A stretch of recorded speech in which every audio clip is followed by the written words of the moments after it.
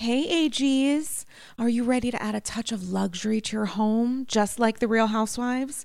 BCC Villarosa, OBS. Introducing Home Threads, where style meets comfort for the ultimate glam experience. Picture this. Chic furniture, one could even say chic c'est la vie, that mirrors the elegance of your favorite housewives' mansions. With exclusive designer collections and a curated selection, HomeThreads.com has everything you need to make your space as fabulous as the housewives themselves, and always at the best value. Unlike Joe Gorga's initial attempts at windows, perhaps. Now, I have to tell you, I know that Padma is no longer on Top Chef, and may her memory be a blessing, but nothing has made me feel better prepared to host future seasons and potentially even iterations of Top Chef Upper East Side Edition than the Henkel's Clad 10-piece stainless steel cookware set in silver that I got, along with a 2-piece stainless steel ceramic nonstick fry set from Zwilling, thanks to Home Threads. It makes me feel like I am finally ready to be a top chef, one egg over easy at a time. They're gorgeous. They look great in the apartment. For someone like me who lives in New York City, with a very small space, what I have in my kitchen is important because guests who come to visit me see it. And I'm so thankful to have discovered Home Threads because now I feel fully prepared to make eggs a la Francais. Head over to HomeThreads.com today and live your best Real Housewives life. Go to HomeThreads.com/AndyScrolls and get a code for 15% off your first order. Again, that's HomeThreads.com/AndyScrolls for a 15% off code off your first order. Home Threads. Love where you live.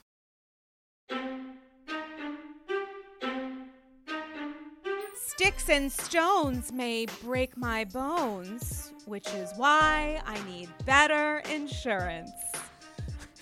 And I like my bagels the way I like my Friday nights, toasted. Ah, you guys, yum. I love a tagline that utilizes carbs. And it's like the perfect start to what could be a marathon. We had to carbo load our taglines and our sticks and stones and Blue Cross Blue Shield Dramarama for what will be an episode to remember. I'm going to tell you that. You guys, it's AG, Andy's Girls. I don't think I've ever called it AG on the phone before. Episode 283, and I'm so excited to have a return guest, one of my favorite people back on the People's Couch. You know her as the Talk of Shame, CEO of Deep Dives and Callouts, queen of TikTok, host of the podcast I'm Sorry with Lemonada Media, and honestly, my favorite account on Instagram. Welcome back to Andy's Girls, Kiki Monique. Kiki, how are you? You know, to be honest, I'm feeling a little bit like Melissa Gorga right now because I'll be honest. Ooh. I actually don't like my bagels toasted. I mean, sometimes I like my bagels toasted, but I just wanted to have a good tagline and it sounded the best, so I went with it. Wait, okay, so this is because you are a bagel purist. You do Bagel Saturday. Bagel Fridays. Bagel Friday, sorry. It goes between Bagel Friday, Saturday, Sundays, yeah. Bagel Weekend, and so it's this wonderful moment for all of us followers of the Talk of Shame where we watch you have like the first bite of a bagel from a variety of places in like LA, the LA area. And you came from New York, so you know what bagels should taste like. And I have to say, guys, you need to watch these videos. And I say this as someone who has that thing that begins with an M or an N, and maybe there's like a TH in there or a Y and an S. I forget the name of it, and I don't want to know, guys. Andy's Girls is not about learning. We forbid books on the episode with Pet Shop Boy. We are dumb and happy. That is our resolution for 2022.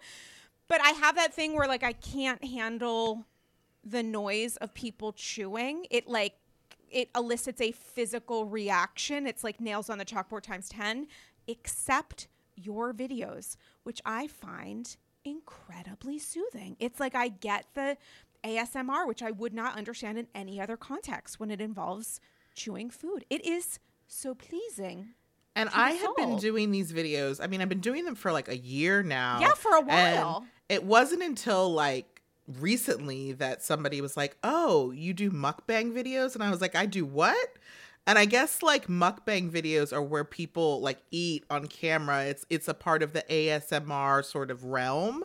And I was like, I didn't know. And I know that people get paid for those things. And maybe should look into starting a YouTube channel or something where I'm getting paid to eat bagels on camera. Because you're not the first person to say it to me. So it is I cannot, like I used to eat when I was a child, I would scream if my mother spoke while she was chewing or anything. I would lose my mind and I would eat my dinner in the bathroom. I would put the plate on top of and I was like, this is my taking a stand for like liberty and justice, because the sound is so off. Even, you know, certain people, I'm like, it's like a weird, it harnesses something physical. It is the most painful experience.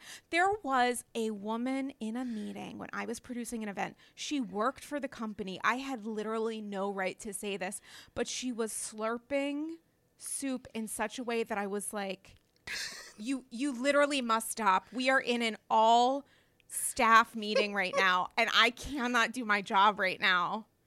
I have more issues with, I cannot take when people scrape their teeth on forks as they're like pulling out of their mouth. Oh. That sends me to a crazy place. I cannot be around that. And then there's certain like plateware. I don't know what it's made out of, but when people eat out of it and the forks touch the plateware, when I hear it, it's nails on a chalkboard for me. Oh, even thinking about it gives me chills.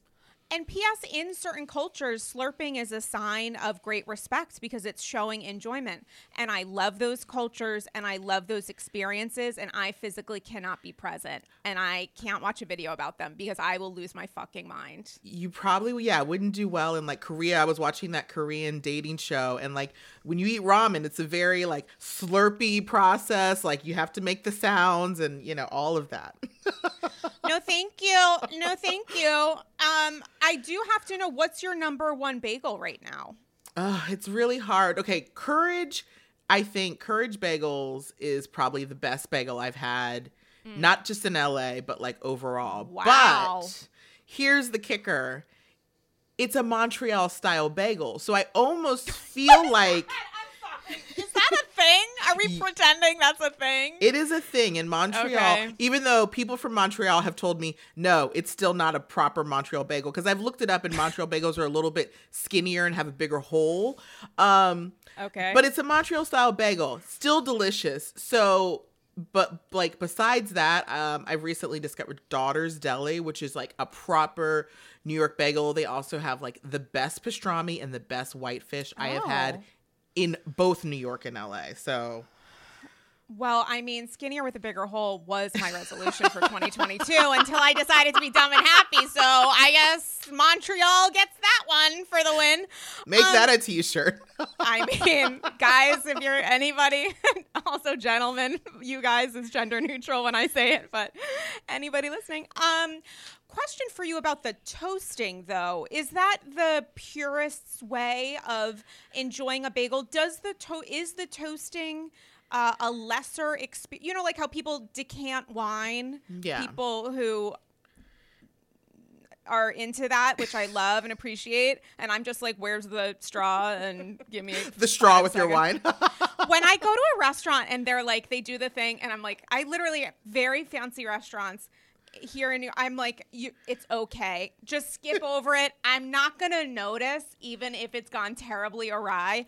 And it's actually less embarrassing for me if you just pour it, because I don't want anyone to watch me sip and like pretend I know how to fucking shake it up and down or whatever. And again, we don't want to learn here at Andy's Girls. No, we just want to be stupid. And delighted. No. But tell me, what does this mean? What does this mean? Well, in New York, the bagels, like I said, like people ask me all the time, like, what's your favorite New York bagel? And I'm like, the part I love about New York is like you can go into a bodega and get a really great bagel. Like it doesn't have to be a special place because it's just so fresh. And that is why I tend to not get it toasted, because literally it is like the perfect like consistency and just texture and bite.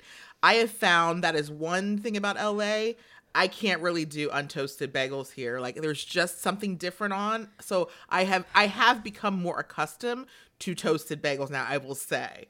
I can't, it's not the same when they're not toasted here for some reason. But New York, I just love a good untoasted, just ready out the batch bagel.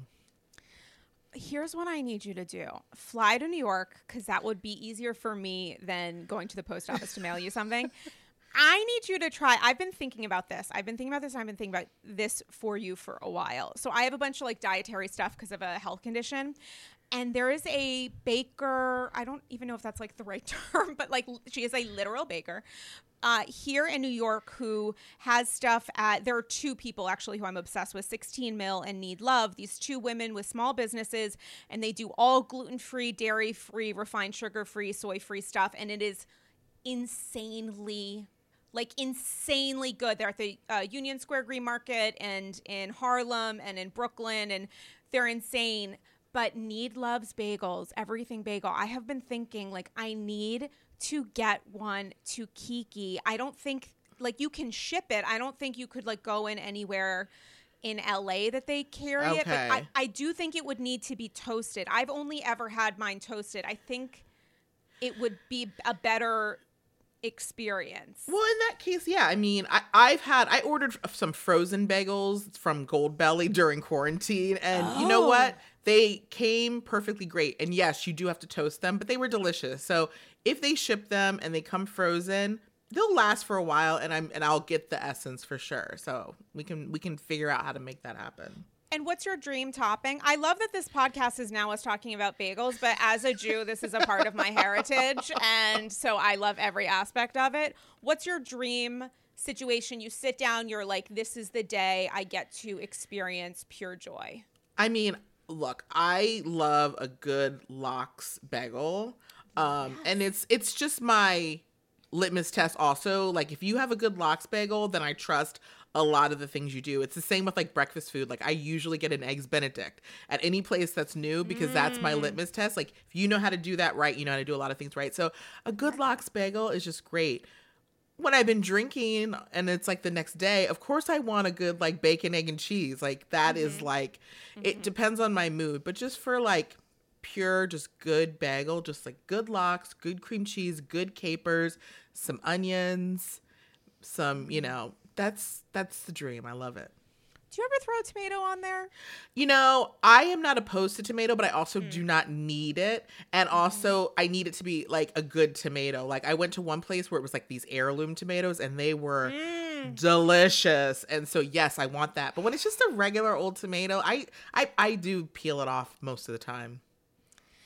You know what? And tomatoes, God bless them. I love a tomato. I had one earlier today. But when that texture is off, it's bad. It's a crisis. It's Yeah. like, this is a crisis. That's going to be Bethany's new Be Strong initiative is like, make tomatoes consistent somehow, even though it's really essentially the fault of me for not eating it sooner. But here we are.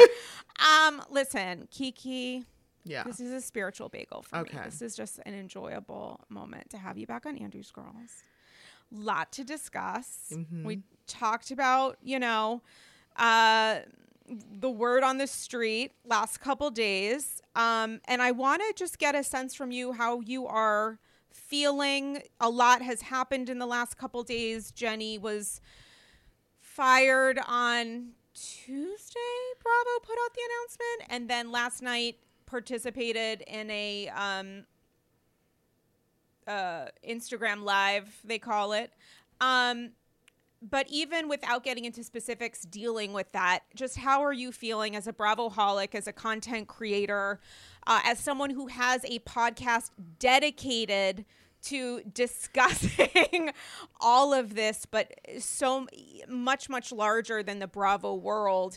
the idea of apologies and the idea of what does it all mean, what comes next, and what's the impact for others. I'm just curious to get a sense of like your own spiritual temperature. You know, I have to kind of take it back a little bit to kind of like explain full circle how I'm feeling. But like when 2020 started, right, a lot of people, let's talk about corporations, brands, right? Yeah. They had to do something because people were like, this is unacceptable and we need you to change because you're part of the systemic issue.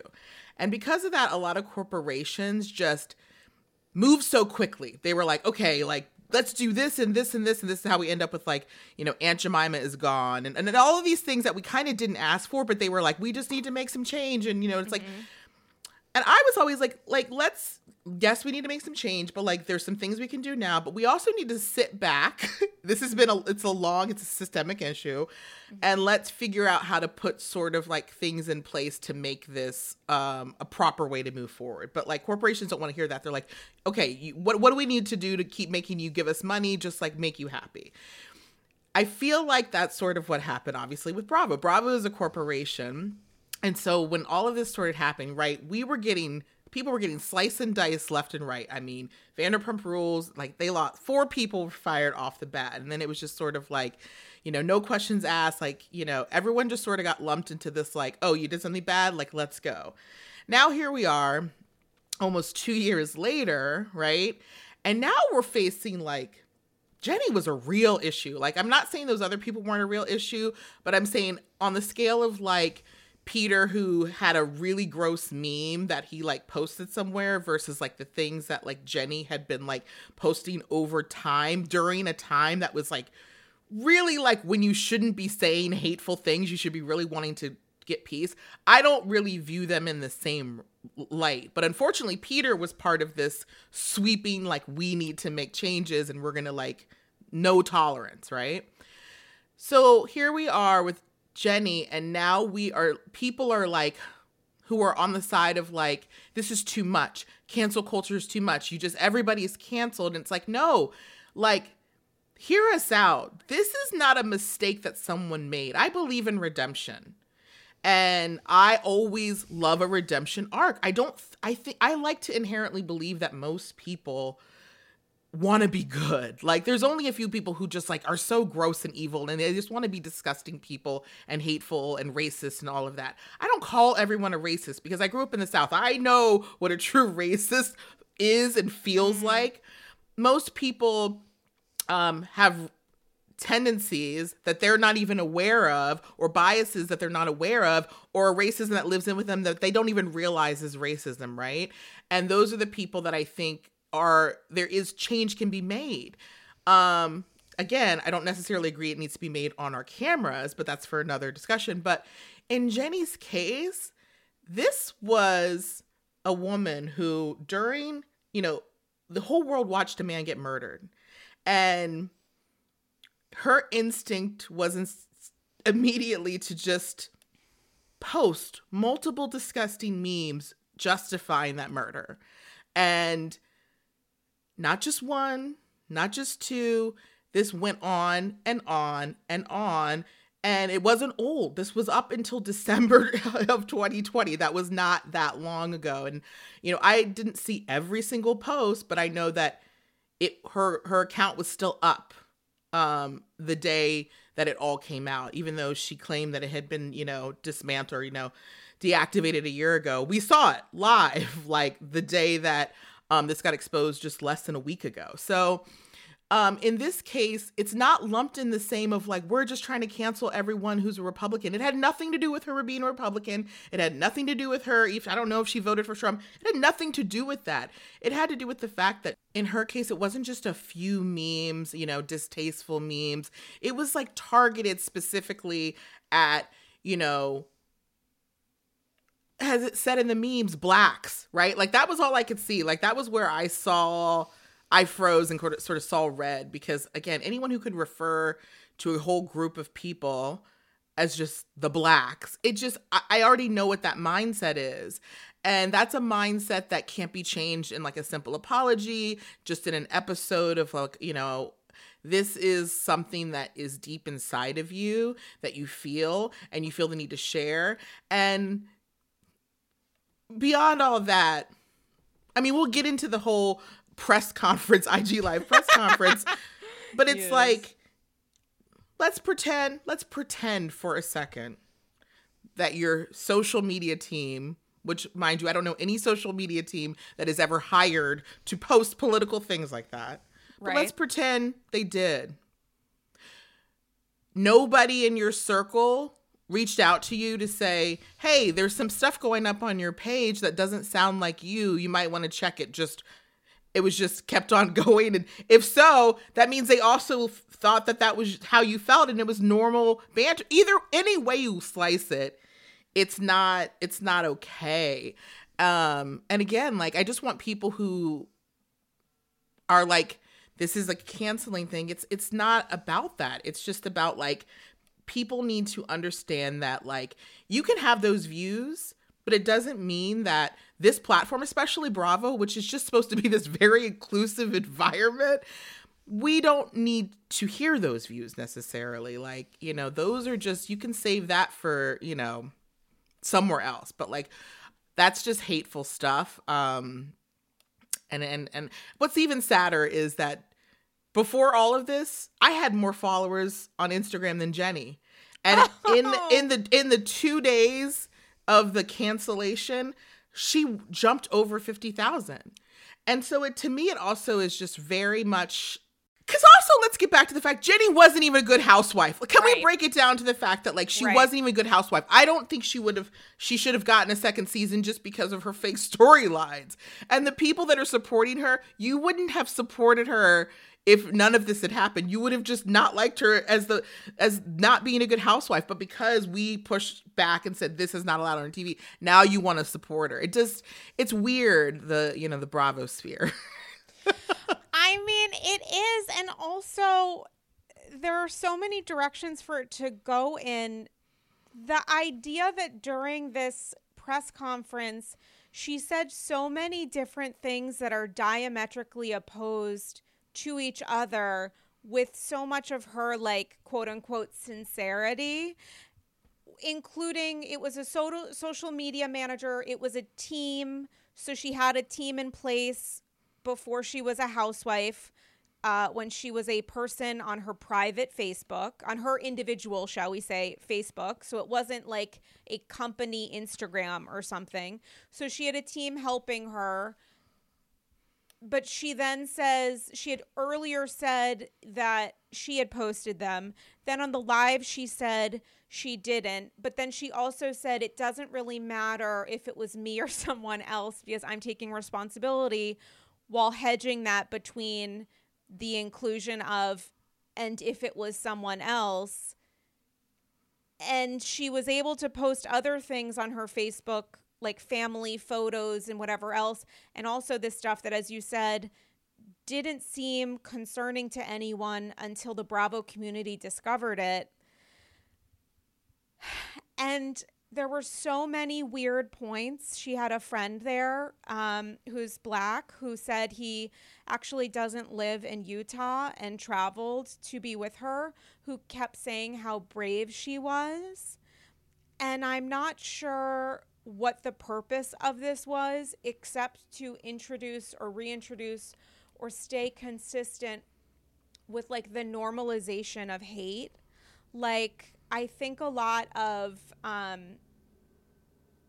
a certain kind of influencer or political or public figure who says things in a way that's very calm and very soothing. And even though they're discussing hate and terrible things, they do it in a way that's palatable to people, where you feel like this is like a crossing a lot of different areas, inclusive space in which to share your hatred and, you know, support of white supremacist ideals. And I feel like that's actually, to me, much more dangerous than someone screaming, because she's trying to make it all so much more comfortable for herself, for the 20,000 or however many, I don't know how many followers she had before, but for all of the new folks coming to her account to support her.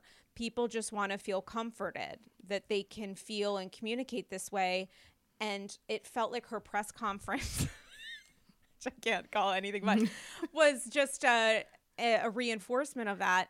And what was strange to me, there were so many aspects that were strange. And guys, I did an Instagram live literally immediately following that was not planned with Richie Sky, where I just texted him. I was like, do you want to talk about this live? And I hadn't showered, and we just like went live, where we talked about this for 40 minutes after Jenny's spiel. But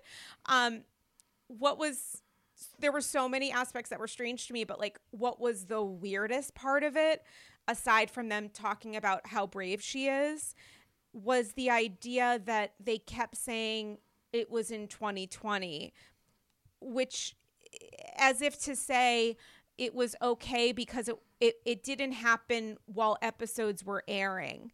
So that kind of like made it okay. And as you said, like the timing of it all, with the murder of George Floyd, with the fact that people were marching in the streets for their lives, and she was, you know, joking and almost celebrating the idea of, absolutely celebrating the idea of violence against Black Lives Matter protesters. It made it so much worse to me, because she chose the exact most vulnerable time for people in which to make her point. Like, it showed such a horrifying level of apathy and hatred. And then she goes on this live and she says, I don't condone violence. And what I hear is, I don't condone things that I feel like are violence versus this, which I think is something else, which is wild. And she also then said, I talked about her conservative ideals, which is a conversation for another day, and something I actually got into in depth with Richie, and also her support for whomever. And it was all so fucked. Like, she was saying she maybe didn't do it, was defending what she said, then said she'd learned a lot. And she has this person next to her, as Richie refers to as a prop. A prop. I mean, like, as a literal, yeah. And guys, you need to see Richie's like actual formal response, because holy shit. But like, this person here as a prop who's saying, I can vouch for her. And it was all just really weird. I don't know how else to describe it. And it was like, I mean, it's like not even funny, but like, I mean, I can find humor in just about anything. Like, and like, there was so many funny things about that moment. And literally the moment I joined the live and saw, you know, her sitting next to this Black guy, I think I bust out laughing to myself, because I was like, did you read the handbook on all the things that you should not do in apology? Yes. And then Yes, say, these are the things I'm going to do. Like, we make jokes about like, but I have a Black friend. And then literally you have a Black friend who's sitting next to you, quiet for like the first 5 minutes of the live. Weird. And using the excuse, like, at one point the Black friend says, you know, Jenny had a Black CFO. Okay. And so she had help. I mean, you know what I'm saying? Like, she hired someone to work. Okay. Like, I was like, I had to follow her again, because I realized about halfway through the live I couldn't comment because I didn't follow her, because I had unfollowed her. And that was another thing. So I had to stop my live, go and follow her, jump back in order to be able to comment, which was really annoying. But then, of course, I immediately unfollowed her as soon as the live was done. But because I'm just like, I have had friends who considered me their best friend who turned around and said the N-word in front of me. It's just because somebody is in your atmosphere doesn't mean, it doesn't say anything about you. And as also, if I had a friend who was posting these things, you know, okay, so somebody, I'm not going to say this guy's name because he's not a public figure, but somebody posted on an account today who this guy who was sitting next to her is. So I went and looked up his IG account. Oh my God. It was private, but in his profile picture, it was one of those no hate campaign pictures. With like and the I duct just tape? like like with the like no hate written on the cheek. Yeah. And I just had to laugh again because I said, you know, if I saw my friend posting the things that Jenny was posting and I had clearly beliefs about no hate, we would have a conversation. This wouldn't have like, we would have had a conversation. And if she wanted to continue those things, we wouldn't be friends. Like, like it just wouldn't happen like that. And I just, anyway, so I just thought that was very interesting, that whole display. But also, this isn't the first time that Jenny's used a prop. When she got called out for, her black scent and, her microaggressions towards Mary, all of a sudden we see her holding a black baby in Times Square. It's like her go-to is like, see, here's a black... It feels like thing, and I say that because it's like, here's a black thing that I'm holding or touching, and that's what it just feels so gross to me. I had forgotten about that photo, and a couple people sent it to me yesterday, and I was like, it was the same fucking... Like, I forgot that was also Jenny. And then it all clicked. Like, when someone shows you who they are, believe them. Like, she shows us... What are words today? I need a bagel. She showed us what she stood for, what she was about, and who she was with that picture, which you guys can see online if you want to check it out. But it is a weird and wild and incredibly distasteful and odd moment to see a person even think that it would be appropriate to... I don't even know what she said to this family, but I think it is a wild ask to ask a stranger for a photo of their baby, essentially, like young child. And post it on social media when you're like a public figure. Yeah. I just think that's, there's a lot of red flags and they are essentially on fire. Like, it's like we are being told many, many times, but I mean, my God, it's like a part of their spiel was her friend saying, oh no, it was actually, I don't know if her friend, her friend I think actually also said this. The idea that, of course, this didn't happen or it did and she didn't post it or she did, but, surely Bravo would have known about this because she wouldn't have been hired had they known or something along those lines. But then also it wasn't racist. Like, there were so many inconsistencies and things that were diametrically opposed to each other constructed in the same sentence. But then also, I mean, Bravo, like... But then also somebody else did it. It's like, yeah, like... Right. Right. And also, like, I don't know about Bravo's vetting process. I really don't know how far in advance they knew that this was coming, but my gut instinct, honestly, and I could be in the minority in thinking this, my gut instinct is that they didn't see it prior to filming. They did. I think people think that they vet at a level that they would if they were hiring someone for a movie or if it was NBC. I think that their vetting process is incredibly fucked and they don't put in anywhere near as much work in looking through a person's social media, for example, than we think that they do. And it doesn't mean I'm defending them in any way. That's actually worse that they don't do that work, but I don't know that I believe that. Well, I think there's a reason. Like, we learned that most of the time producers ask the housewives, do you have any friends? And I think that is part of their vetting process because they think maybe we've checked out the initial, if we have a new cast, we'll check out this initial cast, right?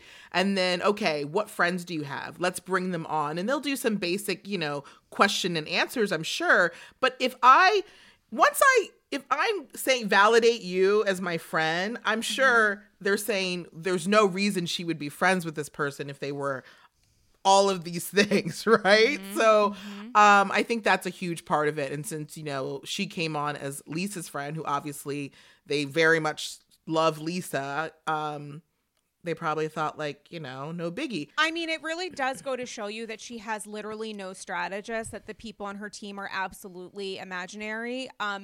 Because she introduced at the beginning and end of this that she is a conservative and she's a proud Republican. And it goes against so many of my like internal forms of like ethos when I hear a person say that when they are on a live talking about repeated and consistent acts of violent racism. When she says I'm a proud Republican, because someone said this, commented in this in the live that I did with Richie, and I responded when they said not all Republicans are racist, and I said that's actually the point that Jenny essentially doesn't agree with, because Jenny was connecting her acts of racism to the idea that she's a conservative, so it becomes a political belief. And racism, to me as a white woman, should never be used or included as a form of a political ideology. It should be immediately called out and discussed and sort of annexed, ideally. And if you think that your political party thinks that this is a difference of a political opinion, then I would probably slide into your political party's DMs. But the only person who's saying that this is representative of being a Republican is Jenny. I myself am a independent with some real legit moderate tendencies, but I also try to be as anti-racist as I can, and I support, women also, being seen as human people and some other shit. And so it becomes the idea that, well, if you are a conservative, surely you feel a certain way. And my thinking as someone who absolutely does not identify as a conservative in any way is like, if this person is saying out loud that her repeated acts of racism are connected to being a conservative, as a conservative, you should be horrified by that.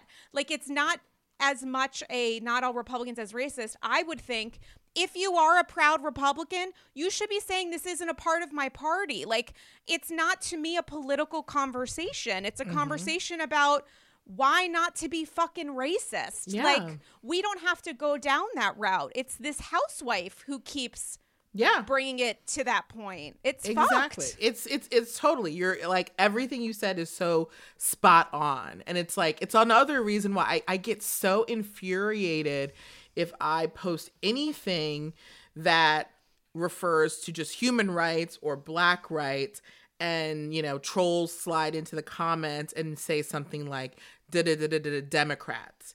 You've now shown your racism because you have no idea what my political beliefs are. You don't know who I voted for and what I believe in. But your assumption is because I care about Black rights, and that's a Democratic thing. And again, that you should be horrified, because if you only think that racism, if you care about like being an anti-racist is a Democratic thing, you need to look inside yourself and you need to look inside your political party, because that is weird. That is fucking weird. Yeah.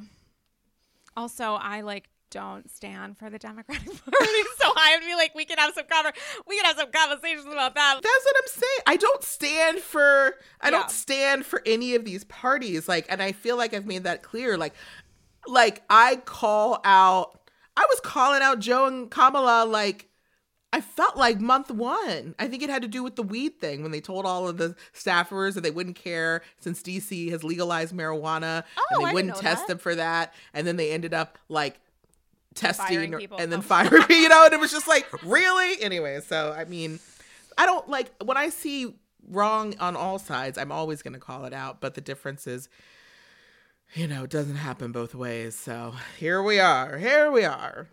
Before we shift gears, I just do need to shout out the New York State Democratic Party, who nominated me for Young Democrat of the Year when I was a registered independent, and nobody asked me my political affiliation. They just assumed. And Anthony Weiner gave out the award. Oh, did he hit on you? I didn't have the chance to connect with him. I was like one of 3 people. But the award actually went to his campaign manager, which is what it is. It's the happiest award I've ever. I love it. That's hilarious. Happy not to receive. Listen, let's shift gears a little bit. I do want to ask you one more question regarding this, and then I want to talk with you about other stuff. There are rumors that certainly Jenny was filming season 3. There are rumors that this might become a part of some confrontation the cast has with her, or they discuss it without her, which seems less likely to me. What is your thinking about that, about this being used as a potential storyline or content in whatever way? We have no idea. And even if they filmed, it might not be in a final edited episode. But what are your thoughts on that?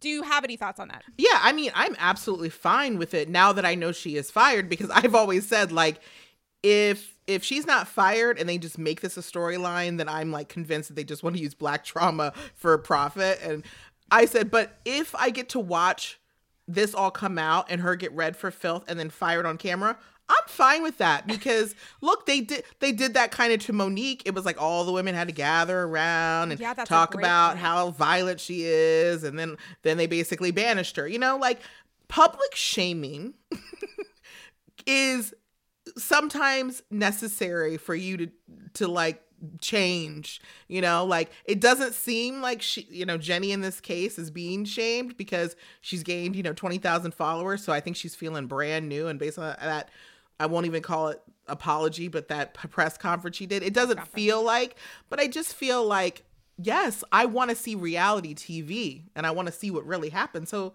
keep it in. Don't shelter us. That's what I want to see.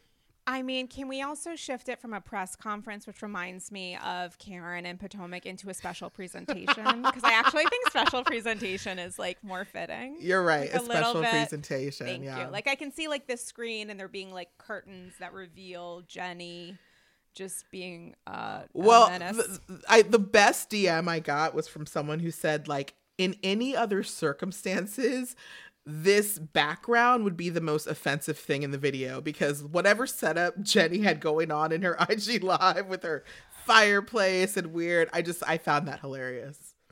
I want to shift gears a little bit to how you feel about Salt Lake this season. Mm-hmm. How do you feel about it? What was your experience watching the most recent episode? What are your thoughts? Just genuinely, how do you feel watching these eps continue to go on as we, saunter over to the finale? I was having a really great time in the beginning. Like, it was full of, like, obviously action from episode 1. Mary is such a complex person. It's crazy. Like, she is just interesting, and she does make really great TV. And she has a lot of mistakes she's made. I genuinely, even though she's blocked me and she's blocked most people I know, I don't actually think that maybe I'm naive, I don't think she's as terrible as a person as, like, what is being, coming across. And people will probably, like, come for me for saying that. I'm giving eyes right now. You are.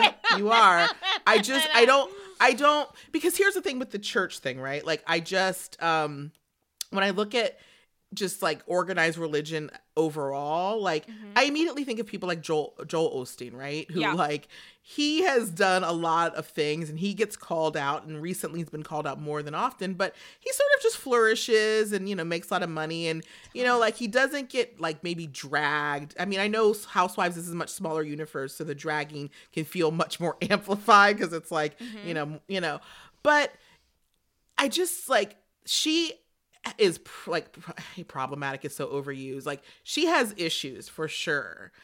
I just don't think that she's evil, and that's just my opinion. And so, like, she has been an entertaining character. Now, but that was the first half. Then once it started crossing over into, like, weird things, right? Then things started happening with, like, her saying gross things, like, I won't even want to repeat. And then it got weird. And then from that moment on to the last few episodes, it's felt like Bad Girls Club, which I'm not like, Bad Girls Club is something I watch in a particular time, but, like, when people are screaming at each other on camera, it, like, I tend to just like really like I can't deal with it. Like it's like because I'm like, what are we screaming about? What is happening when it's just like unfiltered like screams? And in Jen Shah's case, I feel like a lot of the screaming is coming because she's trying to deflect a lot of the heat off of her. And so however she can do it, right? Just scream at this person, scream at and so I haven't been enjoying those last few episodes because I like conflict that is, it sounds weird. I like fun conflict, if you know what I mean. Yeah. I don't like screaming, not understanding the captions on the screen, just say like indiscernible screaming. Like that's not enjoyable. So the last few episodes haven't been enjoyable. I mean, to me, one of the best conflicts was like who ate the bow off the cake. Like there are Giselle's T-shirt at Karen's press conference, and essentially anything that happened between Jill and Ramona. Like there are ways, and I mean Jersey gets into some gray areas there, but there are different ways in which to have conflict. Some of it, you know, is really felt and really delivers, and some of it doesn't. But it's like the overwhelming, all-consuming chaos feels like a lot, and I felt like I was supposed to feel great about the last episode because emotions were high and like things were happening, but I do have difficult, genuine challenges focusing when I watch TV, which I think is why, because I'm like multitasking and doing other things, which I think is why I watch every episode so many times. But I had to keep starting the episode from Sunday over and over and over again because I was like, I don't understand. Everything is happening at once. The narrative seems to be, look, guys, there's a lot of chaos. And it was all emotion just kind of exploding in a way. Yeah. Which made me feel like it was all consuming, but in a negative light. Like the impact of it for me was like, this is just so wild. I don't understand what's going on. It's hard for me to even like remember what happened because everyone was doing everything. And even though there were like a couple interesting moments, to me it was tough. And I do want to say one thing about Mary, which is the idea of writing her off as evil, regardless of how you feel. And I feel a little bit differently about the church shenanigans. But, you know, regardless of how you feel, and this is something that I've sort of been like discovering through the 17,036 episodes of Andy's Girls, series finale tomorrow, guys. Just kidding. Something that I've discovered is like when you say that someone is evil on this podcast or online or whatever, you write them off and you do yourself a disservice because there's still a way to discuss people and to be curious and to examine someone's character and find ways to connect even if you abhor what they are doing in other areas. And also, it's almost dangerous to write someone off as quote unquote evil because that's not how evil actually presents itself. Not usually. It's usually well-meaning people whose calm voices, who do some crazy fucking shit, but they present it in a way that feels palatable. And I feel like it does a disservice to even like the exploration of Housewives, which is my favorite thing to do, if we're unable to apply a curiosity to it. And Mary is and I don't mean this like in a disrespectful way, but she is like a very broken person. She's very complicated. She seemingly survived a lot. It does not in any way minimize the trauma and actions that she has participated in as concerning her congregation, which we're still sort of figuring out. And there are a lot of complexities to that. But she is an incredibly complex person. And I still think there's value in discussing the fact that she's complex. And it's like when we just say, well, this person is, you know, bad, you have every right to feel that way. Maybe you were triggered and maybe there's something about them that's like too much where you can't get closer, and people have every right to say or think whatever they want. But it's just kind of an opportunity to have a little bit of curiosity, which could maybe just be kind of interesting, you know? And Mary has recently been doing Twitter Spaces, which if you are not familiar with Twitter Spaces, it's basically the clubhouse of Twitter. It's live drop-in audio. And I was like, interesting, Mary doing Twitter Spaces, didn't think that was like her thing. And I guess because I've been listening to her, the first one I listened to her, well, the second one she didn't even really talk. She was just making emojis about, agreeing with things or laughing at things. Oh my God. But the first one, she spoke a lot, and it was all about the reunion outfits, because she was basically like, they were all terrible, the Salt Lake City reunion outfits. But she, in that Spaces, she apologized, and it felt sincere. She did apologize for the Mexican cartel comment. And was genuinely just like, that's not what I meant. And like, I believed her, right? Like you said a terrible, horrible, disgusting thing. Mm-hmm. I think that you were trying to say something else, and you just like, I don't think that she is highly educated. Look, I think this goes into a lot of her background. I think she isn't highly educated. I think that she was raised in a situation where maybe she like didn't get to free think as much. And I think she's just starting to sort of cobble together her thoughts in ways, and they're not always presented well. And like, not an excuse, but like, I think there is more to her like background that explains a lot more versus Jenny, who was obviously highly educated, has run several businesses, sort of knows better about things, right? And I just don't think that they have the same background. I also just like, and again, I'm saying this as someone who has been blocked by Mary. This isn't like I'm not in the Mary fan club. Like, this is not like, she does not like me, right? Oh my God. But knowing, there were moments where it would shine through and she would say something, and I was like, wow, that's actually like, wow, I'm surprised she said that, like, also not forgetting the time you said that you don't go into 7-Elevens because Black people are outside. So, I always think about that. But I also know that she was in a season where she was dealing with Jenny on a daily basis. We were seeing, obviously the edited version. And their interactions always felt off to me. Like, from the very beginning, I couldn't figure out why Jenny was coming so hard for her. It just felt weird and it felt off. And I just said, like, I don't know what's there. And I wasn't going to make any assumptions about it. I just said, like, I'm trying to figure out why this is happening.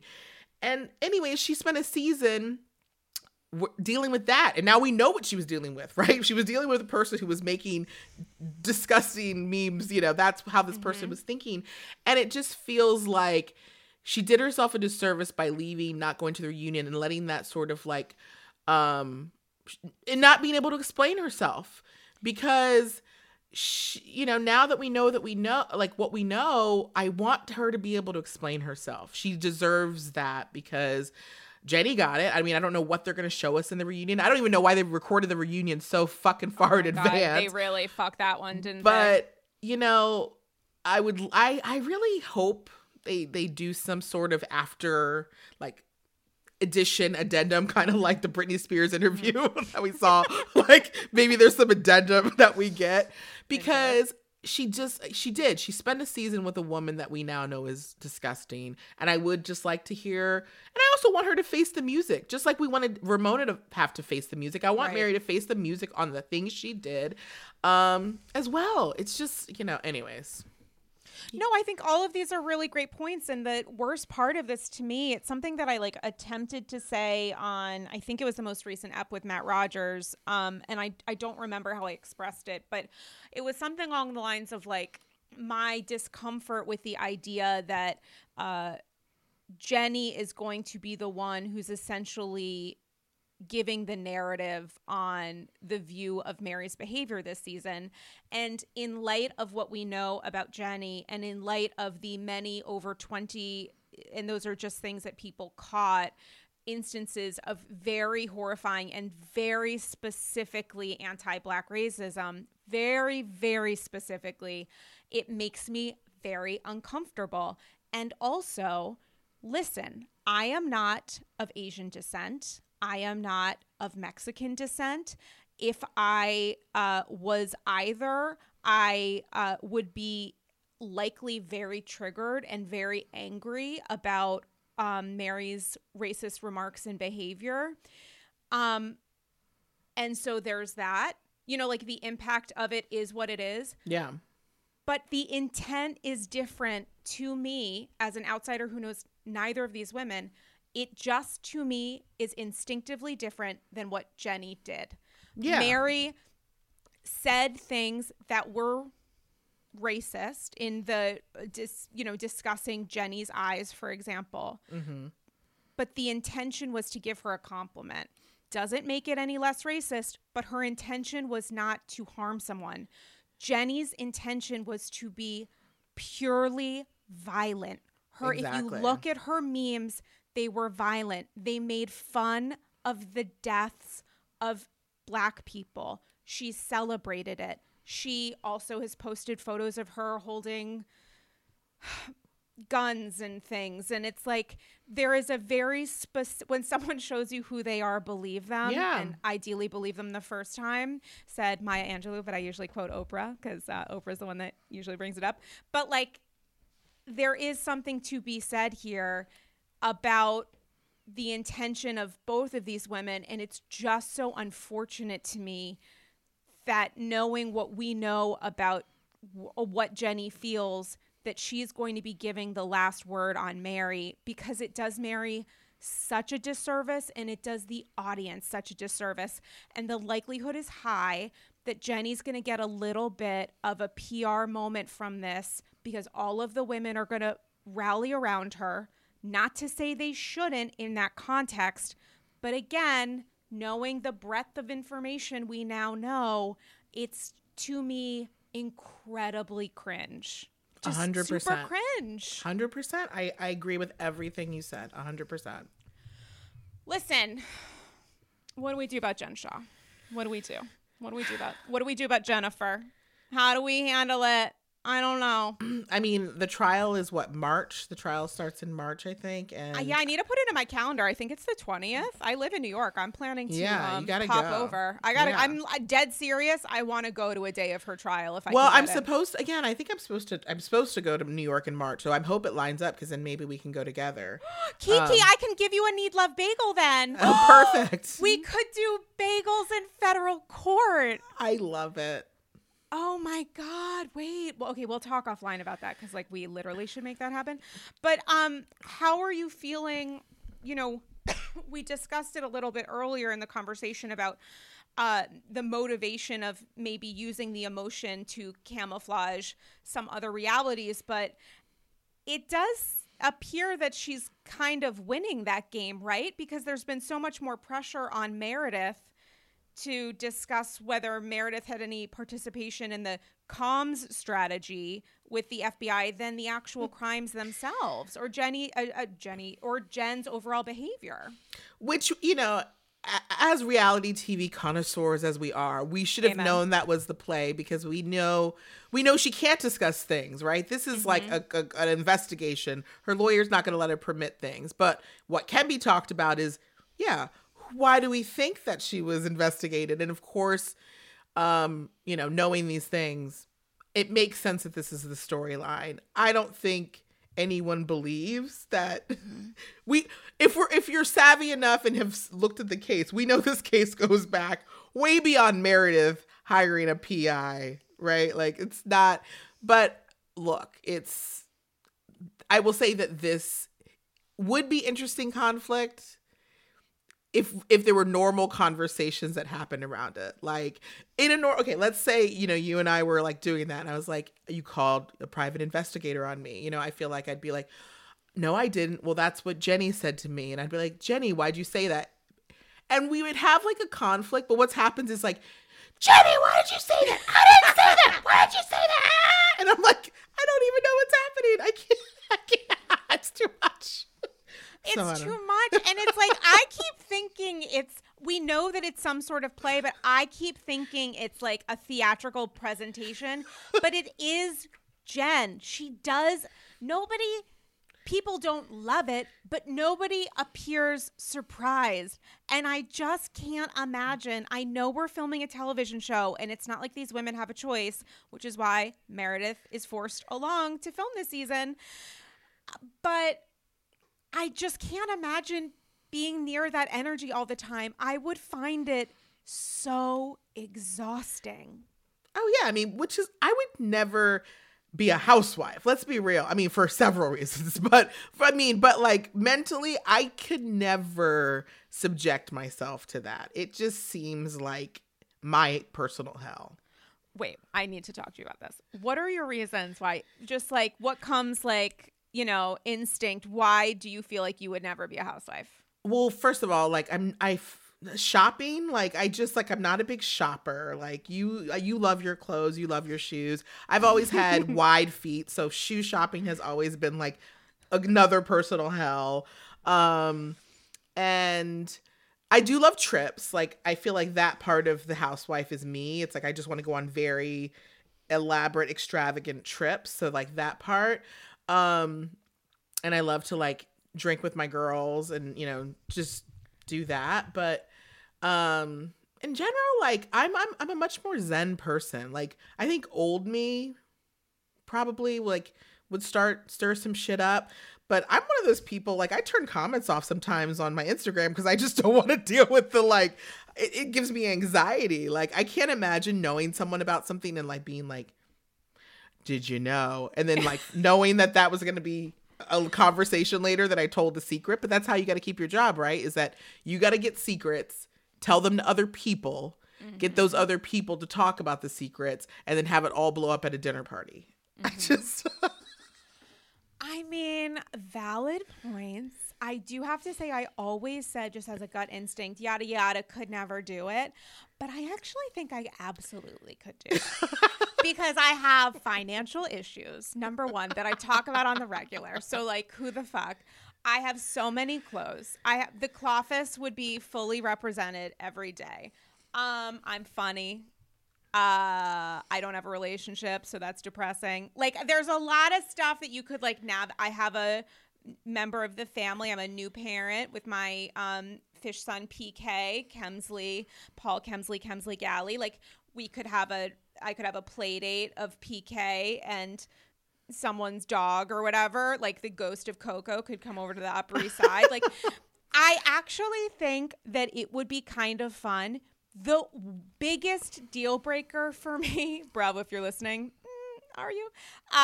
Would be the reactions of the audience, because people do say stuff. They say, you're terrible, you're evil, you should die. Like a lot of really crazy, combative, body shamey, gross things to these women. And I think it's maybe the biggest turnoff. Like, it's not being screamed at by Jen Shah, because I would disengage, which maybe isn't a great thing for a housewife to do, but it would be the audience reaction that would take me down. The audience reaction is tough, but I feel like I've been in radio, like talk radio for so long, and I was in like on a show that was like heavily male based, and so I've been called so many things for so long that I'm kind of Teflon in that way. In some words, trust me, I'm sensitive and I can cry, but I'm Teflon in that way of just knowing that those people just will say those things. But yeah, I mean, I like all the other reasons. I think I personally think I have like a bit of Peter Pan syndrome. So for me, it's like, I think I'm more in the Summer House realm, where it's like, I just want to party. Like, I just want to party. And that sort of drama tea, I can stir that drama tea where it's just like, she's hooking up with someone-so, and like that sort of gossip, and just being drunk all the time. That is my sort of reality show. Did you watch the most recent episode of Summer House? Of course I did. Did you watch Watch What Happens in full with Kyle when he was a guest, and then when Amanda was a guest and Kyle was in the audience? I did not. I watched the clips, but I saw like Andy going on with Amanda, like giving her the was it 5th degree, 2nd degree? Everyone was felt and realized. I mean, we maybe ascended to a 5th dimension. I have to say there has been no greater recent example of knowing exactly how Andy feels about someone and watching him punish them, which I fully support in every way, making Kyle as uncomfortable as humanly possible by simply giving, not really, and this is maybe not super true, but bear with me here. I'll say I'm sorry later. Not really giving like a huge personal opinion on it. Maybe there were shades of that, but really being like, Kyle, when you explicitly told your fiance that it was her fault and that you got super fucking trashed and then deserted her, and that you had to sign a personal agreement between the two of you so that you would be financially invested in the wedding, because otherwise you wouldn't understand what it is that you're signing up for, even though you got her a ring. Like, let's talk about that. I mean, he dragged Kyle for both episodes, both when Kyle was a guest and when Amanda was a guest. And it is fucking prestige. It is prestige television. I cannot more highly recommend it. All right, I'll go back so and watch the full versions. I watched the highlights online, but I'll watch the full versions. They didn't sign a prenup. Oh, they didn't? No. And he's like mired in debt or whatever, like not shoe debt. Yeah. Not like Sarah went to Whole Foods today and I'm sure he had to buy, invest in equipment and stuff for that sort of production, or I don't know, something. $4 million. $4 million in debt. That's a lot. How do you think this is gonna? What was your reaction to watching Kyle battling himself but using his fiance as a shield? Honestly, like the moments that's, watching someone that drinks that heavily because it feels like an escapism, right? When he gets drunk, it's another level. And I've seen that before because I've dated people like that. And so it's a little bit like, oh, wow, this is not good. And like the moment with Amanda, under the, in the bed with, Paige and Ciara, like, and telling them, and you could tell this is the first time they've ever heard anything like this. And this was the most realist moment, was like, whoa, like, I don't know how, I hope you guys survive, but this does not feel like a relationship that needs to be like rushed. Because remember, like Kim Kardashian even said, like, she married Chris Humphries. She didn't want to, but she had invested so much in that she felt that she owed the audience. This almost feels like the same situation. Like, I feel like Kyle and Amanda, we've watched the engagement and the rescheduling and all this stuff. I feel like they have committed so much to the audience that they just went through with it, and I don't know if they were in the right place. And that's scary, because marriage is not like, that's it. Like, it's it. So I don't know. When it comes to like the I'm sorry of it all, do you think that Kyle perhaps now, or regardless of how he feels in the present, like, do you think that he has the capacity, the maturity to understand exactly what he did, during the most recent episode and the one prior, in being so emotionally toxic, which is the most generous spin I can put on it, to Amanda? Like, do you think he has the capacity to grow from this? Like, truly, like, genuinely, not like, oh, everybody can get better, but like, really? I think that Kyle, I think most people on reality TV are very self-absorbed. That's why they make actually good reality stars. And I don't know. I think he feels like he's the older one and he's the more knowledgeable one. And I think he will always hold that over her, in that, like, you're younger, like, you don't understand. And I think that, like, a lot of that feels like that, of like, you're being insane. You're just like not understanding, like, this is normal. I And I don't know. He can recognize things when he, is sober the next day. But I think anytime he goes into the drink, it's like the truth will come out of like how he really feels. And that's why we get these moments of like how he truly feels, right? Yeah, it seems to me a little bit similar to the Vanderpump Rules reunion. Did you watch the reunion cycle? Oh my God, Brock. What that dude? I mean, listen, I haven't seen any part of this season, but I did watch both parts of the reunion, which I actually do recommend. I thought it was like really good. I thought it was like pretty good. It's really good. Yeah. But it reminded me a little bit of the announcement at the reunion to the cast, who very obviously was not aware of the news to come, but that James and Raquel had broken up. And James at one point, who was like pretty emotional, pretty vulnerable, they both were, and Raquel is, I mean, we should all have her honestly as like the model of the kind of person to become, or at least for me, I'm like, Jesus, she has a lot more grace than I would in that context. But, James at one point talks about the fact that he sort of thought his sobriety would solve things, that he like really kind of thought the sobriety would solve the issues dealing with anger and rage and whatever kicked that off. And they broke up because they couldn't make it work. They saw they weren't a healthy partnership together, and they took such a mature decision and knew that getting married would be a bad idea. Like, I just think there is something incredibly brave about that. Not to say that Kyle and Amanda had to break up, but as you said, like the Kim K comparison is quite astute to me. And I wonder how the pressure of reality TV, especially for a prolonged engagement that was put off so many times because of COVID, like how does that impact an already struggling relationship? It definitely does not help, especially when, we know that Bravo does spinoffs. We know that Bravo's willing to throw money at certain events. Such a good point. For, and so do we know, what promises were made around their wedding?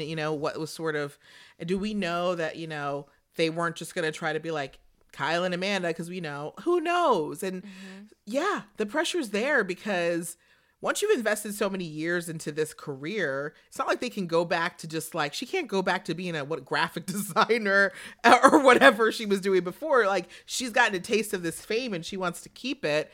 And this is, the best way is for them to be together, even though, is it though? Because let me tell you what I would watch is Amanda dating, like an Amanda Paige Sierra dating show. Like, I'd be into that. Lindsay, like all of it. Like, I would be into that. Them trying to find love. I would die for it. I would literally, and I also think like there was something so beautiful. There was like I think it was a question from Andy to Amanda that was like, were you upset when you saw what your friends were saying about Kyle, and like, how did you feel when they were like, you can do better, blah, blah, blah. And she very quickly said, I would have said the exact same thing. I want my friends to be happy in relationships. I want them to be supportive. And you don't really see that a lot in relationships. That's amazing. Yeah. It's amazing. It's incredibly emotionally mature. We're going to see the exact opposite, obviously under different circumstances, but with Teresa, Marge, and Louis, and the idea that if you talk about a person or you deserve more, whatever, Teresa has a different response, and it's a very, very different storyline and narrative. But I thought that there was something just kind of incredibly beautiful about that, about the fact, like, at the end of the day, her fiance is like, but her girlfriends are there to say, like, you deserve the best, and we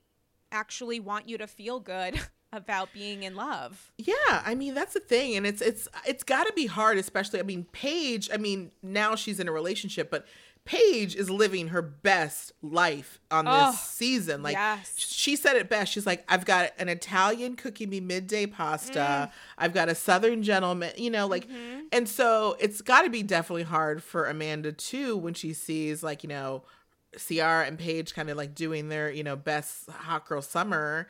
And she's over here like, look, I've had the dude that just like stays out at the bar, doesn't answer the phone. There is nothing more. And you've called 27 times. Like, we all were with her in that moment, were we not? Of just like, Kyle, pick up the phone. Like, we were all about to just like be like, call an Uber and go pick his ass up. Like, we've been there. And like, I just, yeah, it is hard to watch, but, you know, like, I will say this though, it also, because I thought it was going to be all this drama from the preview. I was all like, okay, Kyle and Amanda having this drama. Okay, I guess they needed a storyline. Okay, I eat my words because that is not a storyline. No. That really did happen. So I eat my words on that.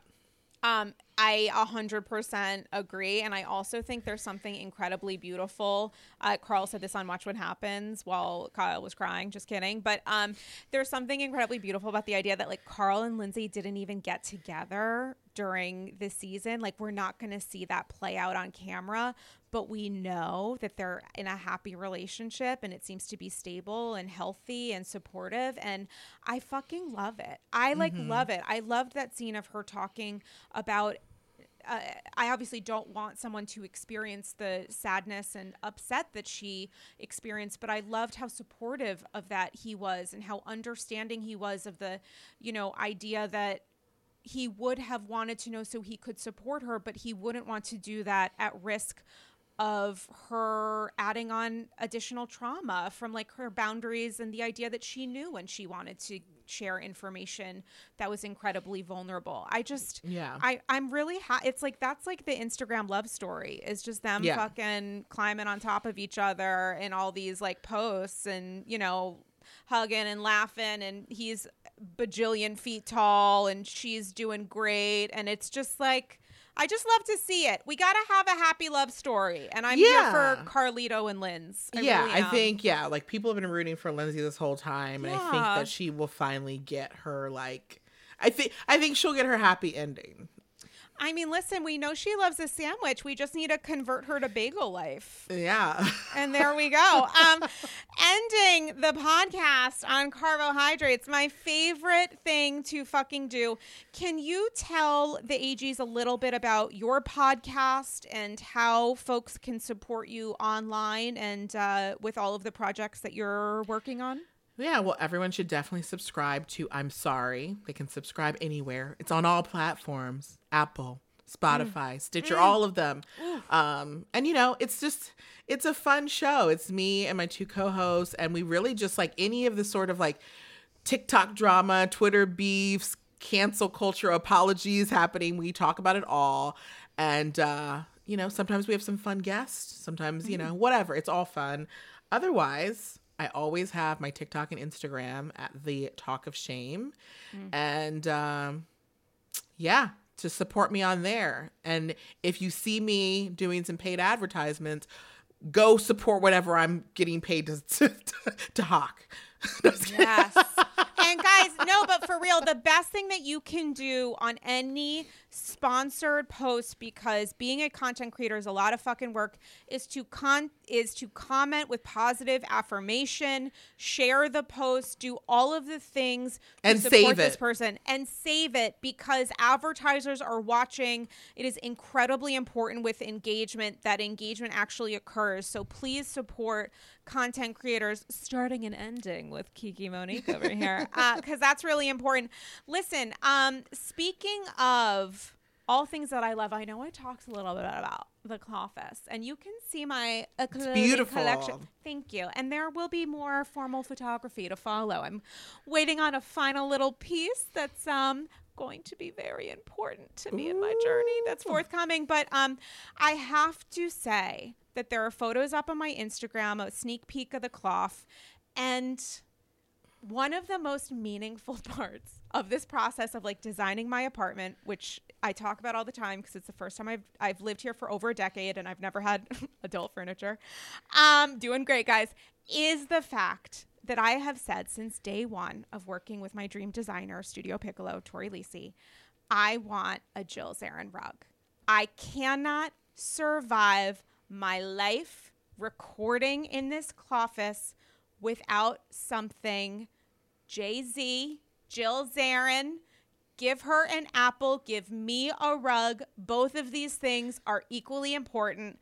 And I have to say, I am my cute little toesies. They're not cute, but the rug are directly on top of the most comfortable, shaggy, white, which I will keep pristine. Nobody is entering my safe space. I want this all to myself.